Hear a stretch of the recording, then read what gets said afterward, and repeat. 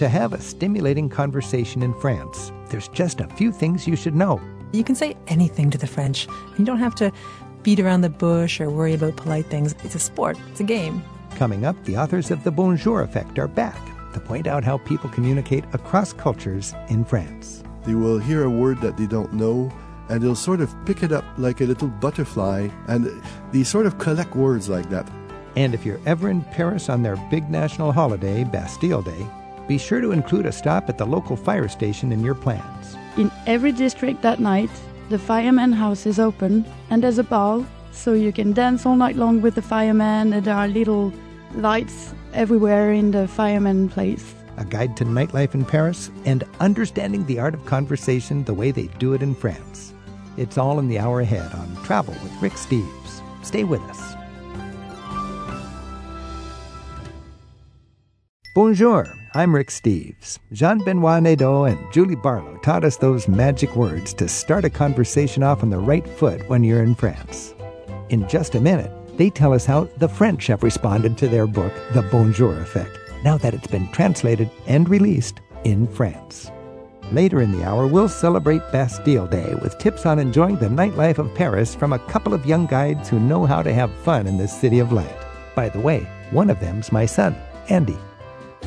It doesn't matter so much how perfect your French pronunciation is. When you're in France, there are a few cultural insights you need to be mindful of to really communicate one-on-one with the locals.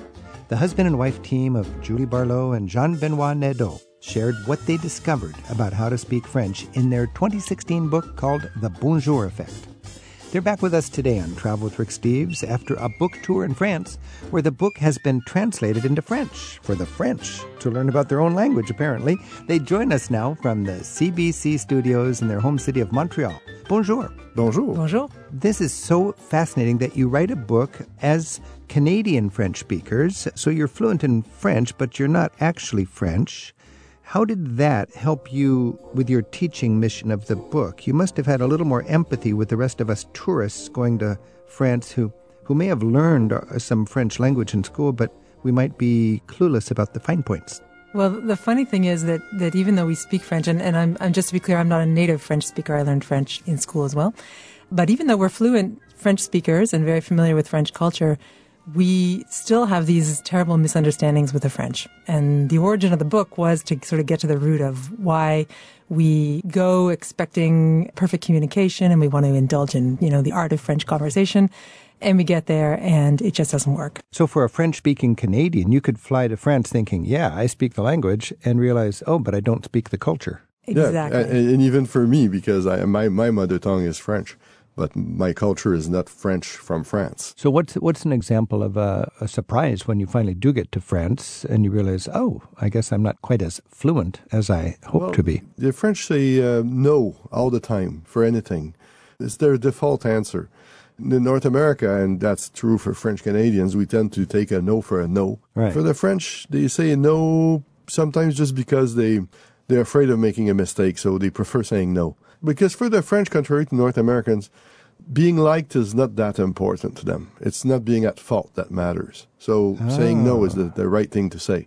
In the case of the French, it's often for fear of ridicule. Mm-hmm. For example, not knowing. Not knowing in France is ridiculous. You're supposed to know. So if they don't know, their default answer is no, because it's their anti-ridicule shield they put in front of them. But the important thing for, travelers to understand is that no is, for the French, doesn't normally mean, the conversation is over. I mean, they say it all the time. So it's the beginning of a discussion about this. It's just the beginning of a discussion. And so it's up to you to sort of pull up your pants and keep trucking and keep talking to them until you get whatever you want. So can I check out of the room at 1 o'clock instead of noon? No. Well, then you talk about it a little bit, huh? Then you talk, and eventually, if they're going to change their mind, they'll change their mind. It's just... They had a chance to sort of creep into the reality that they might bend the rules for you. Exactly. You explain your situation. It works that way in some hotels, and it's okay. And then sometimes they relax. Sometimes it's no. It's no because it's not possible, and you get that answer in the United States as well.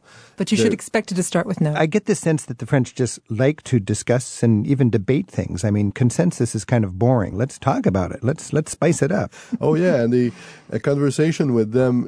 It's a story that Julie likes to tell that.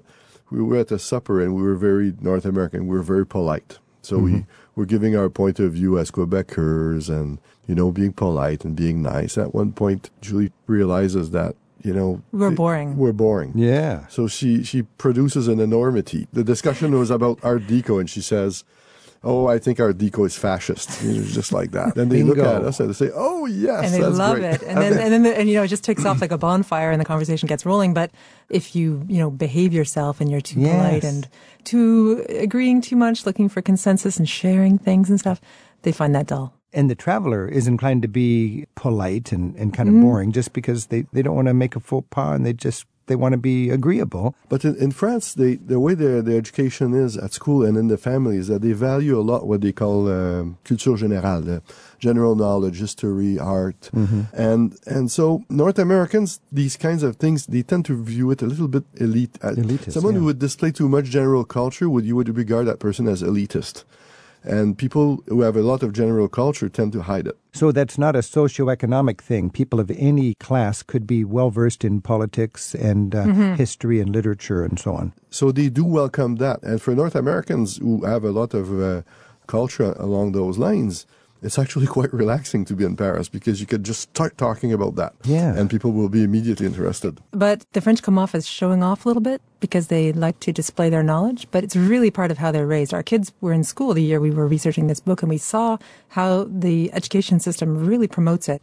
Our daughters were asked to one day do a presentation on they're 10 years old, a French classic painter, so they had to go. And, we got back to North America and the project was, pick your favorite body part and talk about it. I mean, it's just radically different, but they're trained this way and it's highly valued. It just can sort of set off foreigners who are expecting something more humble. But I always think it's kind of like show and tell on Monday morning when you're in fourth grade. You're not better than somebody else. You just want to show them what you learned the other day or what you did or what you've got. And I think in France that stimulates the conversation. It's a delightful part about France. It's something to talk about, and they like talking about stuff. So, opinions and facts. They like lots of content in their conversation. Our guests today on Travel with Rick Steves are Jean-Benoit Nadeau and Julie Barlow. They're a husband and wife team of Canadian writers based in Montreal. And after a decade of living in France, they wrote up what they had discovered about the unwritten rules beyond vocabulary about speaking French in France rather than in Canada. Their book is The Bonjour Effect, and it helps us understand the subtext and what's expected when speaking in France. We have a link to their website with this week's show, and it's at ricksteves.com/radio. Now, Julie and Jean-Benoit, you, I understand, translated your book, The Bonjour Effect, into French, and you just got back from a tour of France. What was it like as Canadian teachers and writers and French speakers going to France with a book that was supposed to explain how their language is different than in other cultures? I was afraid a little bit that they would be a bit defensive, but they were very warm to it, to us. In fact, we did a lot of very long interviews, like 45, 50 minutes on radio, TV, newspapers, and their reaction is one of curiosity. They are not necessarily conscious of what they project. And since our book is very honest in the sense that we take our perspective, very clearly our perspective as North Americans, they find it interesting because it gives them a perspective on North America. They could learn about themselves too, I suppose. As well, indeed. Were they humble about that? Did they go, oh, that's... They were surprised. We were in a journalism class one day, and then there was a student who got up in front of the class and said, I didn't really believe you about these things, particularly about bonjour, this word that you have to say all the time. And we have a whole chapter about how necessary it is to say bonjour. And he said, so I went and tested it, and I went into my bookstore in my neighborhood, and I didn't say bonjour and saw what would happen. And he said, indeed, no one talks to you if you don't start the conversation with bonjour. And he said, I felt so uncomfortable. And he said, you're right. We have this word that we have to use to sort of unblock every kind of communication. And they might not have realized that had they not had the exposure from somebody from far away. It's related to my theory that you learn about your own culture when you leave it, because you can look at it from afar and you can gain a perspective that other people have on us. And you might not even realize that when you're immersed in the middle of it. You mentioned in your book how the French, they don't talk about money, but sexual innuendo is no problem at all. Yeah, they are not afraid of making a comment to that effect. One of the reasons why the North Americans think that they are very libertine is the fact that the place of women in that society has always been peculiar. French women have had civil rights a bit later than American women. But in fact, French women in society, in conversation, have had a stupendous place for centuries. So it's very interesting. French women worked a lot earlier in numbers. So in France, the relationship between men and women was not something confined to the home. It was something that was lived publicly for a long time. Well, it's funny because at once you have a culture that, to many North American women seems kind of sexist, partly because the jokes about sex are they make them easily in public. And, it can be a little off-putting for a North American woman. At the same time, they have a society that's very, very well organized for women, for parents, but let's be honest, for women, with, school that starts very early, guaranteed daycare, and a whole bunch of services in place that make it easy to work and have kids at the same time. And a larger proportion of women work outside of the home in France. And there's also the long history of French women being more part of the conversation in the culture. They participate as equals. And of course, in the conversation, the French aren't looking for consensus. So you don't have couples that are sort of together projecting one point of view. You have couples who are, arguing in front of everybody. And so, women have to sort of step up to the bat, I guess. It's interesting because socially the place of women has been high for a long time. And French women, by law, retain their birth name on their état civil, on their official registry. But when we went to get our resident card, Julie was surprised to see her name, Julie Barlow, wife Nadeau, épouse Nadeau. And it's very interesting because a couple of years back, they made law to forbid terms like mademoiselle and because it was sexist. But on the resident card, they have to have, they feel obliged to write Barlow, wife Nadeau. And I argued with him. I said, I'm not, I don't even have his name. And they said, oh, well, that's the way things are done. So it's still kind of sexist. Yeah, it's still there. This is Travel with Rick Steves. We're talking about the French culture and the French language with Julie Barlow and Jean-Benoit Nadeau. A few of our listeners have sent us a snapshot of their experiences in France in the form of a travel haiku. Erica Brennan of St. Petersburg, Florida, sends us this daydream haiku about an upcoming trip to Paris with her husband. Wine, cheese, and baguette. Picnicking with my true love. Paris lights twinkle. Judy and John Collins from Coronado, California, write about a budget-friendly Paris holiday. With bikes and a tent, we camped in Bois du Boulogne. Paris felt like home. And Owen Mardikin in Fairfax, California, was treated to a real European experience on his vacation. Stick-shift rental cars. How to put it in reverse. Shamed by a Peugeot. You can send us your original haiku at ricksteves.com/radio. What stories do you have to share about trying to communicate in France? We're at 877-333-RICK. There's more just ahead with the authors of The Bonjour Effect, The Story of French, and 60 Million Frenchmen Can't Be Wrong on Travel with Rick Steves. This is Travel with Rick Steves. We're learning about French language and how it connects with French culture. We're talking with Julie Barlow and Jean-Benoit Nadeau. Their books are The Bonjour Effect and The Story of French. Julie and Jean-Benoit, it's interesting when you study languages, as you have, that different languages have different fortes and different traits, and they're able to give you an insight into the way that group of people think. What can we derive from the French language that gives us an insight into the French mind?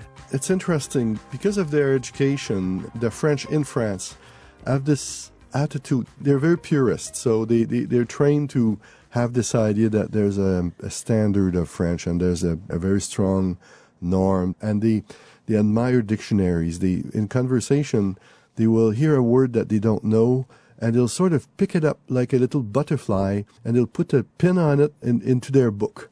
And they sort of collect words like that. It's very odd. They will stop a conversation to ask you about this word and what it means. And it's useful as a stranger because if you want to change the topic of conversation, you just drop something you know they don't know, and immediately they'll go after that term. But at the same time, they are very creative with their language, even subversive. It's interesting because it's a kind of reaction to their idea of a very strong norm in the school. You know, they they will tend to jargon and use a lot of slang. Right now, they're actually using a lot of English, which is right interesting. now, they use English right now as a way of doing to add spice to add spice. But they, for example, in normal conversation, they will never say "j'ai froid," I'm cold. They will say "ça caille." A series of terms like this that are not school French at all. Okay. It's sort of a declaration of global independence or something, or to break away from the norms. Yes, exactly. The rigidity of the language. I remember a generation ago, businesses were actually given financial penalties if they used English words in their name or in their advertising. English is really quite popular, but the French import it and use it in a way to demonstrate their worldliness or their openness or their sophistication. I see. It's interesting. Yeah. But they don't use it necessarily for what it means in English, which is really amusing. For example, one evening we were interviewed at TV5 Monde, and they were talking about a program that involved Quebec and France, and it was a French program, and they called it Startup. Star, S-T-A-R-T-O-P. Top. Actually, they translated it into two different words that had nothing to do with what they were talking about. In fact, it's not even English. You actually have to translate what it means in English. So it sounded English, but that was good enough if it just sounded English. It's false English. It's fake English. You know, something very interesting in your book, The Story of French, was just digging into the history of this language, which is such an important language. I mean, it may not be spoken by the most people. I think it's number 9 in the number of speakers. But according to your information, it remains one of the top 2 or 3 most influential languages. How could that be? I mean, because, a lot more people speak Mandarin or English or Spanish. The contrast with Spanish is kind of interesting because there's twice as many Spanish speakers in the world. But Spanish is mainly spoken in the countries where it's spoken as a mother tongue, in the Spanish-speaking countries. French is spoken by many fewer, half as many total French speakers, but they're spread over the entire world. And French is taught all over the world as well. It's still, ranked 2nd or 3rd as an international language. I believe my passport has English and French in it. Mm-hmm. Mm-hmm. I understand the Tsar in Russia 120 years ago spoke better French than he spoke Russian, and he was proud of it. I mean, it really was the respected high culture language, the common denominator among educated people and business people, I think. But most of the rankings that we've studied, one from the MIT, all of them come up with the same conclusion that amongst international languages, French is 2nd, 3rd, 4th, depending on how you calculate it. And it's because number of speakers is only one factor. In terms of coverage, for example, there's 29 to 32 countries that have French as an official language. That's a lot more than Spanish or Arabic or Portuguese or Russian. This is Travel with Rick Steves. We're talking with Julie Barlow and Jean-Benoit Nadeau about the story of French and about their book, The Bonjour Effect. Let's go back to the history. French is, you wrote, it was the most Germanic of the Latin languages. What is Germanic about French? About 10% of the vocabulary in French is of Frankish origin. And Frankish would be a Germanic tribe? Yes, exactly. Terms like guerre, the terms for shame, honte, all these terms are of Germanic origin, not Latin at all. And also the way French constituted itself from Romance. Between Latin and French, there was an intermediate language called Romance that existed, and that language had a strong influence of Germanic in the way that people used the position of words in the sentence and all that. So if you delve deep into French, you'd find more Germanic connections than you would in Italian or Spanish. Absolutely. In your book, you have 3 thresholds of the development of the language, the fall of Rome, the conquest of England by the Normans, and the rise of Paris as a center of power. Very briefly, can you walk us through why was that a big deal for the French language? The fall of Rome, the conquest of England, and the rise of Paris. The fall of Rome, I think, was a big deal for all Romance languages in Western Europe. It was a very slow collapse, in fact. What it did was explode Latin into a number of vernaculars. Some of which are still practiced nowadays. There's still about 24 regional languages in France, like Occitan.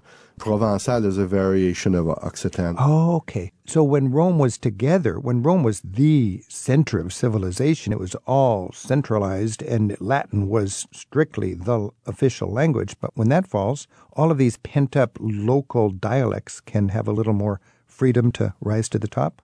Exactly. So French exploded that way. How about the invasion of England by the Normans from western France in 1066? Yes. What did that have to do with the Yes. French language? Well, what it did is the most visible example of how, not quite French, it's more proper to speak of Romance, exported itself outside of its natural original domain, which was okay. Normandy, Champagne, Orléans, north of Picardy.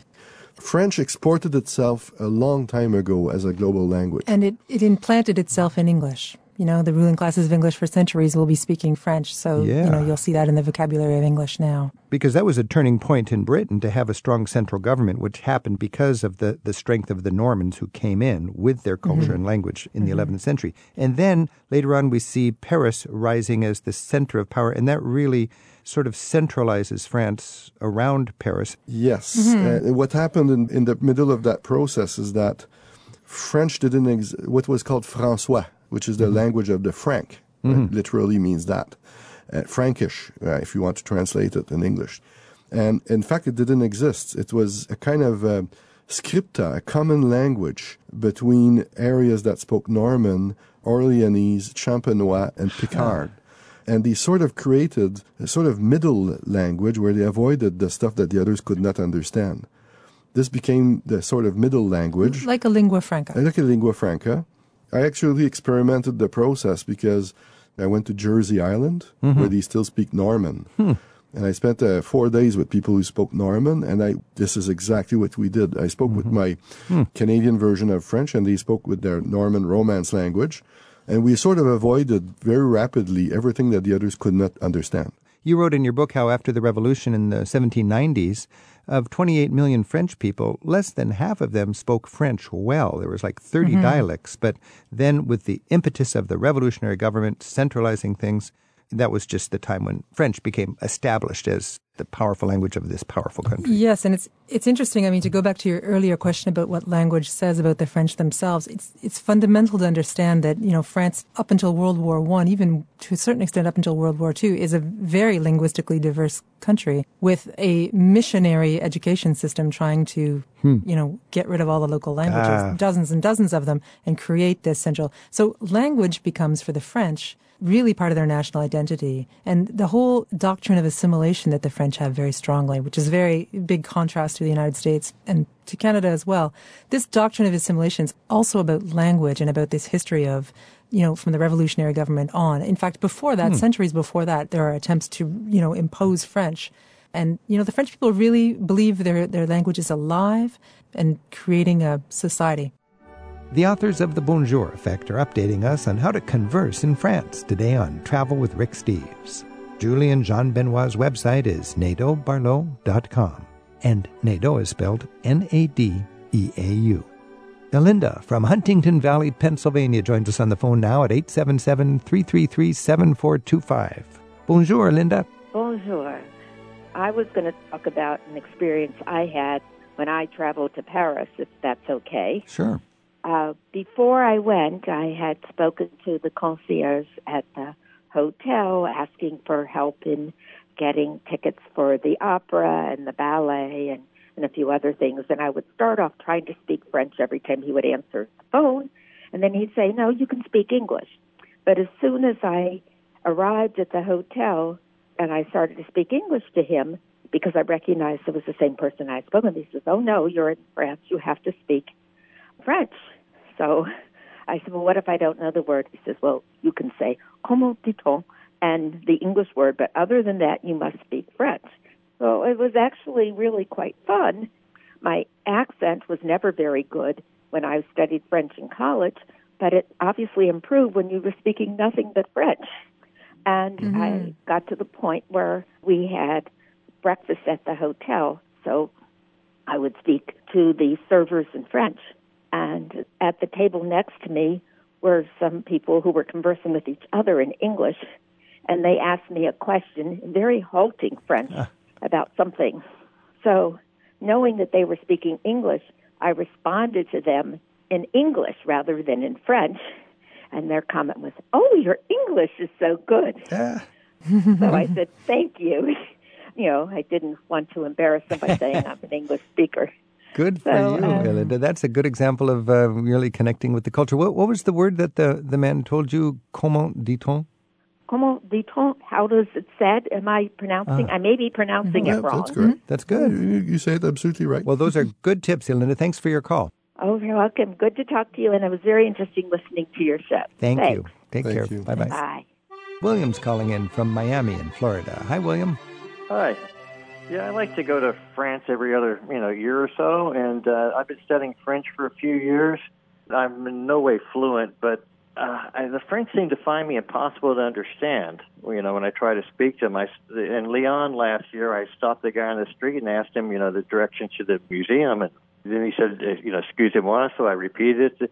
Then he said in English, it kind of exasperated. He said, "What are you trying to say to me?"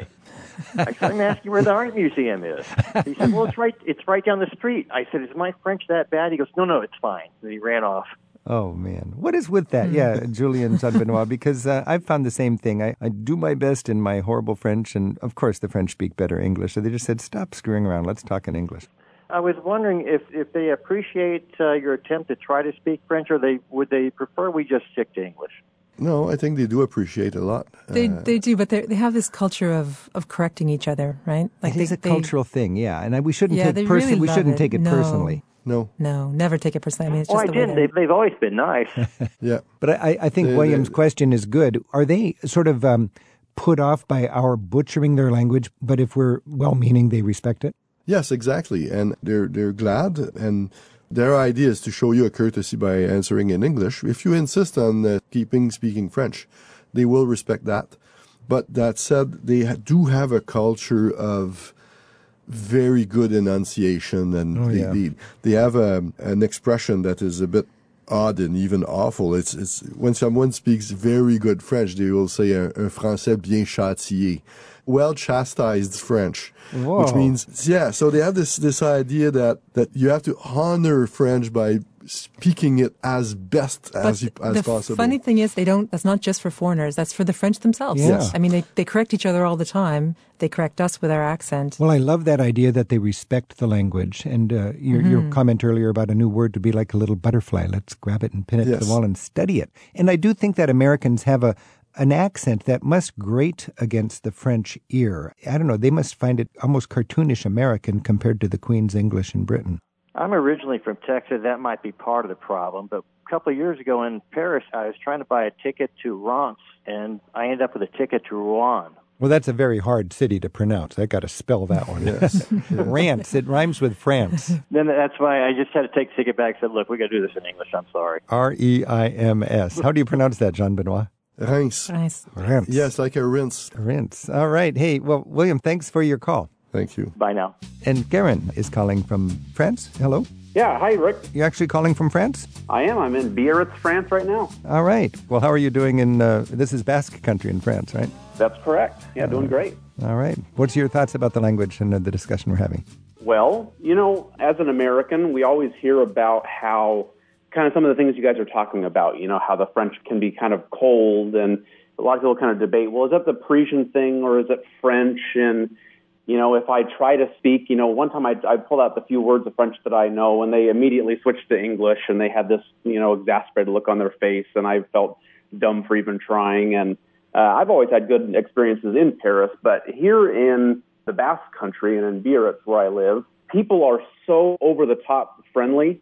I live with my girlfriend here, and all the time we find ourselves telling each other, it couldn't be further from the truth that the French are inhospitable or cold or anything. We just have every day the most amazing just kind of examples of bumping into people and hospitality and warmth, and people just are so excited when you are making an effort to speak in French, and it's just been a pleasure getting to speak French here.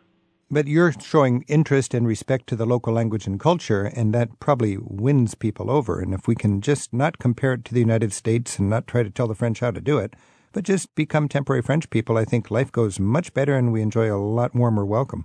Exactly. Also, it's kind of like a funny paradox where the French are so proud of their language. Almost 10 years ago now, I went to school in Pau, which is about an hour from here, and I studied in the language program, and it kind of was a dual-purpose language program where foreigners learned French, and then the local kids learned how to become French teachers. And it was really interesting kind of seeing from the inside that there really are a lot of people who are very passionate about the language. It used to be true that French was spoken all over the world, and it's a little bit less so now. And they were kind of evangelists, that they were passionate about going out there and kind of helping bolster the language again. And even if you butcher the language and if you speak it terribly, almost in kind of like a aggrandizing way, they say, oh, well, the thing is, French is so hard. It's a really complicated language. It's very difficult. It's almost impossible for foreigners to learn. So they almost like extend that olive branch where, they kind of get to pat themselves on the back, but then throw you a life raft at the same time. So then you just kind of agree with them and you go, oh, yeah, it's really hard, but it's so beautiful, so it's worth the effort, and I'm really enjoying it. And then everybody kind of lights up and it works out in your favor. All right. Well, Garen, thanks so much, and happy travels, and stay in touch. Thank you very much. Take care. This is Travel with Rick Steves. We're talking with Julie Barlow and Jean-Benoit Nadeau. Their books are The Bonjour Effect and The Story of French. Julie and Jean-Benoit, it's been so not only interesting, but educational for me to be able to talk with you about both the language and the culture of France. Now, clearly you have a joy of speaking French. Can you just sum up our conversation, sharing for you, what's the joy of speaking French? For me, the joy, I was handicapped a little feeling when I began living in France by the feeling that my French wasn't perfect. And then I realized that the real pleasure of it is just jumping into conversations. You can say anything to the French and they'll come back with something. You don't have to beat around the bush or worry about polite things. And I think that the real challenge to overcome in France is this love of confrontation, of clashing opinions. For me, that's the fun. I feel like it's a sport. It's a game. There's the joy of speaking French and there's the joy of speaking the French way, which is not quite the same thing. All right. Julie and Jean-Benoit, merci and au revoir. Thank you so much. Thank you. Au revoir. You can listen to Julie and Jean-Benoit's earlier Travel with Rick Steves conversation on program number 466 from December 2016. Our show archives are at ricksteves.com/radio. A young person's guide to the nightlife of Paris is just around the corner on Travel with Rick Steves. In so many ways, Paris is the cultural capital of Europe. With tips for enjoying a night out on the town, we're joined now by Andy Steves and Lola Altman. My son Andy leads weekend getaways for college students in the capitals of Europe, and Lola Altman lived in Paris for 10 years and studied philosophy and theater at the Sorbonne. They're here to bring us a youthful perspective on enjoying Paris after dark. Andy and Lola, welcome. It's great to be on the show, Dan. Thank you very much. I'm happy to be here. Lola, Paris is called the City of Light. When you think about after dark Paris, how is that connected? Well, you have to think that in Paris, you'd start to have dinner a bit later than in America. Mm-hmm. So you'll go after works, having drinks, and then you'll have dinner maybe around 8 p.m., 9 p.m., and then the night starts, and the lights are everywhere in the whole city.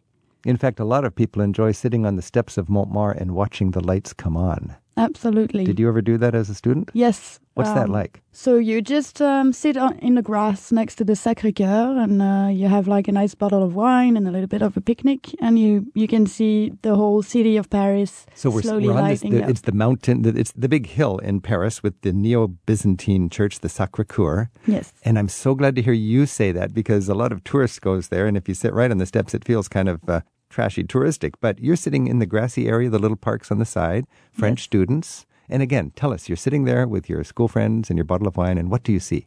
So you see the city slightly lighting up. So first the Eiffel Tower, and then you can see all the buildings, like people living in their flats. So you can see all the little lights and also all the nightlife going on. Well, it gives you like a whole view of the whole city and what's comes to life. It's a grand view. And Paris is famous for floodlighting the historic monuments. Mm-hmm. Yes. So like little jewels, you can see, there's the Pantheon. There's the Eiffel Tower. There's the Arc de Triomphe. Andy, have you been there on Montmartre in the evening? One of the reasons I love Montmartre so much is that historically it's right on the edge of old central Paris. And so that's right where the toll gate was. If you wanted to go inside, you got to pay tax on your food, your wine, things like that. But if you hang out just outside, that's where the real fun is, the old city gate. And so that, I think, has been a historical parallel. That's why it also happens to be a nightlife hub even today. So we're talking 19th century or before, centuries ago, that this is where the nonconformists, where the bohemians, where the artists, the prostitutes, the street musicians, soldiers would go there for for their after work drinks and everything, and that culture still is there today. And I love to see how in cities today, whether we're talking about Paris, Rome, Barcelona, places are geographically located there for a reason. And when you're able to tap into that with a little bit of understanding, nightlife is not just something fun to do. I'd say it's a historical lesson. Lola, when you're on Montmartre, also you're very close to the very touristy Moulin Rouge, and that's where we have the can-can dance and the famous Parisian culture from a century ago. What is that like today? Well, today it's more of a touristic thing to do, I'd say, but this whole neighborhood, Pigalle, is really interesting because at night you have every kind of people there. So you have the young people who want to go out, the tourists who are coming to discover Pigalle because it's a famous district. Yeah. You have all kind of people and all kind of ages and all kind of cultures. No, Pigalle, the American soldiers in World War II nicknamed it Pig Alley. I think it's famous for Americans because so many soldiers had an unforgettable experience there, and it's sort of the grungy red light district, but it's also the cabaret, the can-can dancing. And let's talk about different districts in Paris that would give you a different sense of after dark fun. Andy, what's a good district for you if you're trying to get away from the tourist and connect with French culture? I think that's a great place to start as well, because in Paris, where you are really changes your experience. Let's start with where not to go. When it comes to visiting Paris, everybody has Champs-Élysées and the Arc de Triomphe on the list. That is where you want to be in the day. After the sun goes down, it's time to get out into different neighborhoods. If you're on a budget and you want a picnic, like we mentioned, Montmartre is great, of course, overlooking the city. Or Champ de Mars, right in front of the Eiffel Tower. You can get that bottle of wine, some cheese, and watch it sparkle up on the hour, 5 minutes at the top of the hour each hour. So the Champ de Mars is the former parade ground at the military school, the École Militaire, and they had that big, vast expanse of land, and they decided, let's build the Eiffel Tower on it. So today it's the big park around the Eiffel Tower, and it's one place in Paris where people are welcome to sit on the grass, and it's a great collection spot for young people with their picnics and everybody who wants to enjoy. You mentioned the Eiffel Tower twinkles on the hour. On the hour, exactly. You know, we can now enjoy that picnic in what was an old World's Fairground. Again, relatively touristy, but all are welcome. Then there's Le Marais, for example, the gay district of Paris, which has great shopping, lots of delicious food, and of course an interesting nightlife scene as well. My favorite is the Canal district. We mentioned that. It's a neighborhood that goes up and down in the northwest, northeast part of town. And I love it because it's trendy cafes, cool bars, and it also brings out the people that are fun to be around. Is this, very in English, local Parisians. St. Martin's Canal? St. Martin's Canal. So that would be a good place to go just to feel the local vibe. And that's where I lived for 8 years. Oh, so what's your tip about the Saint-Martin? The good thing is to just sit on the quay, meaning the sort of side of the sidewalk canal. of the canal. Yeah. Yes, and everybody sits there, and you can bring a bit of music and have a picnic, and then you always are going to speak with anybody who's sitting next to you. So you always meet people. And it's all the locals, usually. I mean, there's also And if tourists, an adventurous traveler, maybe we say a traveler instead of a tourist, can come there with a picnic and they can make some friends. Absolutely. It's a great place to meet the locals. Our guides to the nightlife of Paris are Lola Altman and Andy Steves. Andy's written the Andy Steves Europe Guidebook for youthful city hopping on a budget, and his website is andysteves.com. You know, I've noticed in France, when you look at historic pictures of Paris, it's just muddy, mucky riverbanks. And then, I believe it was in the 19th century, in the 1800s, the riverbanks were made more solid with stones, concrete or whatever. And today we have these beautiful walkways along the rivers. And that's where people go at night. And it's an extravaganza of elegant picnic dinners. And these are not tourists. These are local people that bring a blanket. Can you describe that whole culture of dining in a picnic way on the Seine? Well, yeah, it's like sharing a moment. So you bring your food, but it's more about sharing a moment all together and enjoying, like, during the summer, the weather is so nice to stay outside. You can stay outside until 3 a.m. if you want to. Yeah. And there will always be some people on the side, and everybody is like bringing a guitar or or, sharing music. You could spend $50 for the most expensive picnic you could imagine for 2 or 3 or 4 people and eat better and have a better memory than going to a restaurant and spending 4 times that, I think. Mm-hmm. Absolutely. And along the canal, you also have nice bars and cafes if you're not comfortable sitting on the floor, because it's not always really comfortable. More than ever, because I remember the embankment along the canal was filled with cars, or it was just a no-go zone for people, and now it's very people-friendly. One of my favorite memories is renting a bike and biking the entire length of the river past all of these bars and these sort of fabricated beaches. Andy, talk about the Paris Plage? The Paris Plage. That's something that you're seeing all across Europe now, is a real investment and attention paid to renovating and really re-upping other districts that have been ignored in history. So just like you're talking about the Canal District or the riverbanks, what used to be run down and not a place you'd want to go are now some of the most prime located places to go on a nice little promenade and enjoy a picnic. The Paris Plage, if you get to go to Paris in the summer, what happens is, for those who can't get away from the city for vacation, the city actually carts in truckfuls, and maybe Lola knows the statistics, but they bring in dump truckfuls of sand and make a plage or a beach on the river bank right there.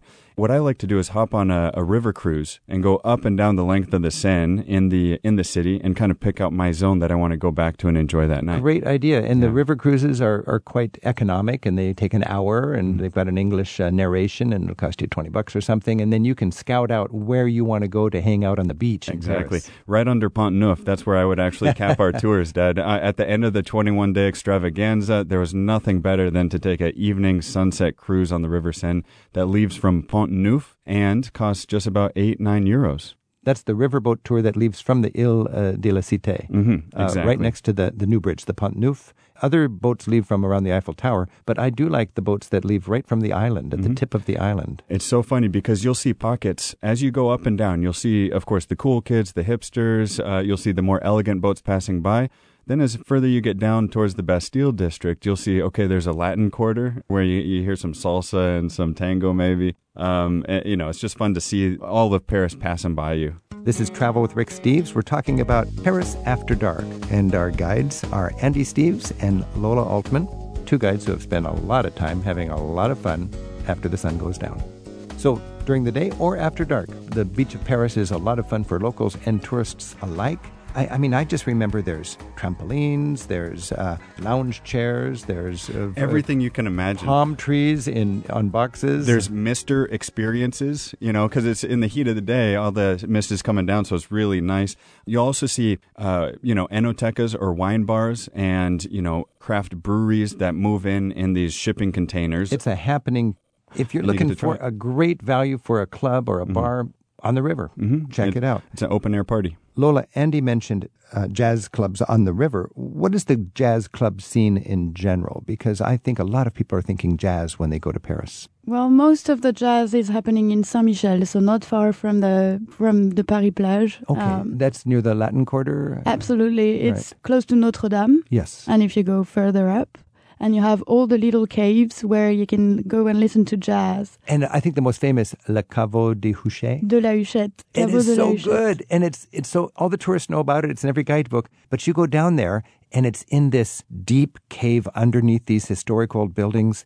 And it's just dripping with atmosphere. And it's local dance enthusiasts with great jazz. And these people take their dancing seriously, and the jazz is like right out of the 50s or something. As a tourist, you feel privileged to be there. Absolutely, and you can have any songs you'd like to. So if you want to ask for a Frank Sinatra, the singer's going to sing it for you. And with these jazz clubs in these cellars, you might take a look to the side of the wall, and you'll see 3 different levels or candle holders. And those holders would hold candles that would go out if air was running out in these old cellars. So that was a way that during war times, people could know, is there enough oxygen to be safe in this bomb shelter?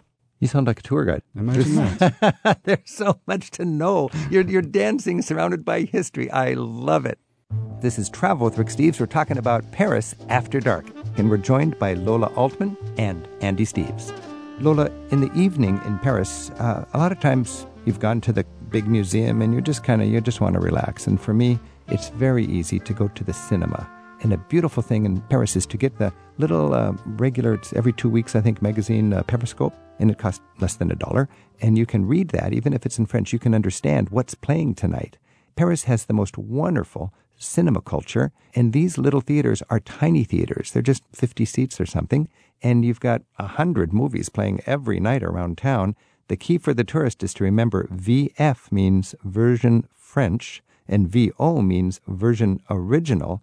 And if it's an American or an English language film, it'll be playing in English with French subtitles. Is that right? Yes, absolutely. So any tourist can go to their selection of dozens and dozens of different movies in English in beautiful little theaters if they just know when and where, and they pick up the Periscope from the newsstand. But if you elevate it a little bit more, you could actually go to the theater. Yes, so just about the cinema, also in the Latin Quarter, you have 2 little cinemas next to La Sorbonne, where you can watch old movies. So they do like retrospective about all the movies of Hitchcock, or each time it's a different director, and it's always usually American movies. So. And that's a short walk from the Latin Quarter, so most of us tourists will be around there. You could just walk right up to the Sorbonne, yes, where you went to school. Yes, and it's just in a little street right next to the Sorbonne. And see historic movies. And if you want to see live theater, a play, my frustration is I only speak English.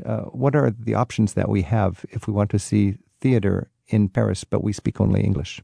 So nowadays we have subtitled theater in English. So it's French we're theater. We're talking not movies. This is a play on stage. Yes, okay. Plays and musicals that are in French and subtitled in English. And you also have plays that are on purpose in English. So you have a website that you can check. Would they, if they're on purpose in English, would they use the screens that have the translation into English from French? Would they translate it into French for people who don't speak English? Yes, they would. There is one play that is called Oh My God, She's Parisian, and it's all in English, but it's understandable for French people too. So you can share a moment with French and Americans watching the same play. Is it old-fashioned to get the Periscope? Would you rather just go online, or is Periscope still a good resource? Periscope is still good, but more and more people go on the internet. Mobile. Yeah, yes. That's good. So you'll find the information there, and the point is plenty of accessible culture in the playhouses and in the movie theaters. Yes, and for all the plays in English, if you want to make sure you get the right, there's a website, it's called Théâtre in Paris, so theater but with T and R. The English way, the British way of spelling it. The French way of spelling it. Thank you for that. Okay, the French way of spelling theater. How is that? Theatre. This is so fun talking about the City of Light after dark. I would like each of you to finish with just one little tip on how you would recommend enjoying Paris after dinner. For me, it would be hiring an Uber and giving him a list of all the famous monuments that are floodlit, because Paris prides itself in lighting up its monuments. And the Uber driver goes to each monument and stops, and you get out and take a picture and do a little happy jig and get back in and go to the next place. It'll cost you $50. It'll take an hour, but you get a chance to check out the beautiful floodlit monuments of Paris after dark. Andy, what would you recommend? For me, I don't mean to, beat a dead horse, but I love the Canal District, and there's a particular venue called the Comptoir Général. That's the general store, but it's just one extravaganza of French Afro culture fused together, and it's in these old stables. So you go through kind of this back alleyway, if you're lucky enough to get past the bouncers, and then you get to, enter this grand entrance with the ethnic art on the walls. You go into the bar, it's under this big wooden ship, if you can imagine. And it's just the most eclectic experience that you can, possibly have. Bringing African and French culture together after dark. What is the name again? Comptoir Général. So that's the general store. And you mentioned jokingly getting past the bouncers. Is that actually an issue? One thing that I like to do is I do my best. As Americans, we tend to stand out. And what I try to do is blend in as much as I can. That's dark clothes, long pants, pointy shoes as a guy, and or relatively pointy shoes. No tennis shoes, no New Balances getting in the door. But if you're able to wear a button-up and wear some dark, tight pants, that usually will get you on, on the short list. It's a place with some self-respect, and they want to keep out trashy tourists. No shorts, no flip-flops, that sort of thing. I just wanted to add quickly that Le Comptoir Général, so it's old stables because it was taking care of the horses that were pulling the barges along the canal. Oh. There you go. Okay. So that's why it's very rare in Paris to find such a big place to party. Mm-hmm. So thanks to the old horse-drawn carriage days, we have the general store. General store, yeah. Okay. Lola, your tip. I would say one thing that if you happen to be in France on the 14th of July for Bastille Day, it would be great. In every district that night, the fireman house is open and there's a ball with guinguette, what we call guinguette, so you can dance all night long with the firemen. And there are little lights everywhere in the fireman place. Oh, my goodness. I think that would be a nice, insolite thing to do. And if you're in Paris on Bastille Day, that's 10 days after our 4th of July.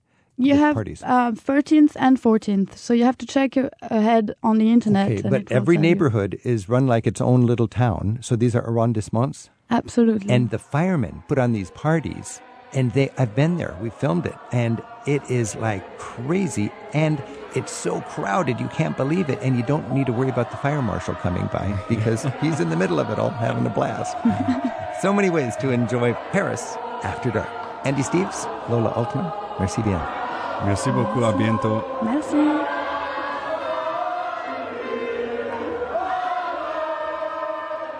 Travel with Rick Steves is produced at Rick Steves Europe in Edmonds, Washington, by Tim Tatton, Isaac Kaplan-Wilner, and Kazmira Hall. We get website support from Andrew Wakeling, promotion support from Sheila Gerzoff, and our theme music is by Jerry Frank. Merci beaucoup to our colleagues at Radio-Canada in Montreal for their help this week. You'll find more at ricksteves.com/radio. Au revoir, chérie. À tout à l'heure. Rick Steves has spent a third of his adult life in Europe researching and writing guidebooks. And Rick Steves' best-selling country, city, and pocket guidebooks cover every corner of Europe. At Rick Steves' online travel store, you'll also find Rick's French phrasebook, plus guidebooks for France, Paris, Provence, and the Riviera. You'll find more in the travel store at ricksteves.com.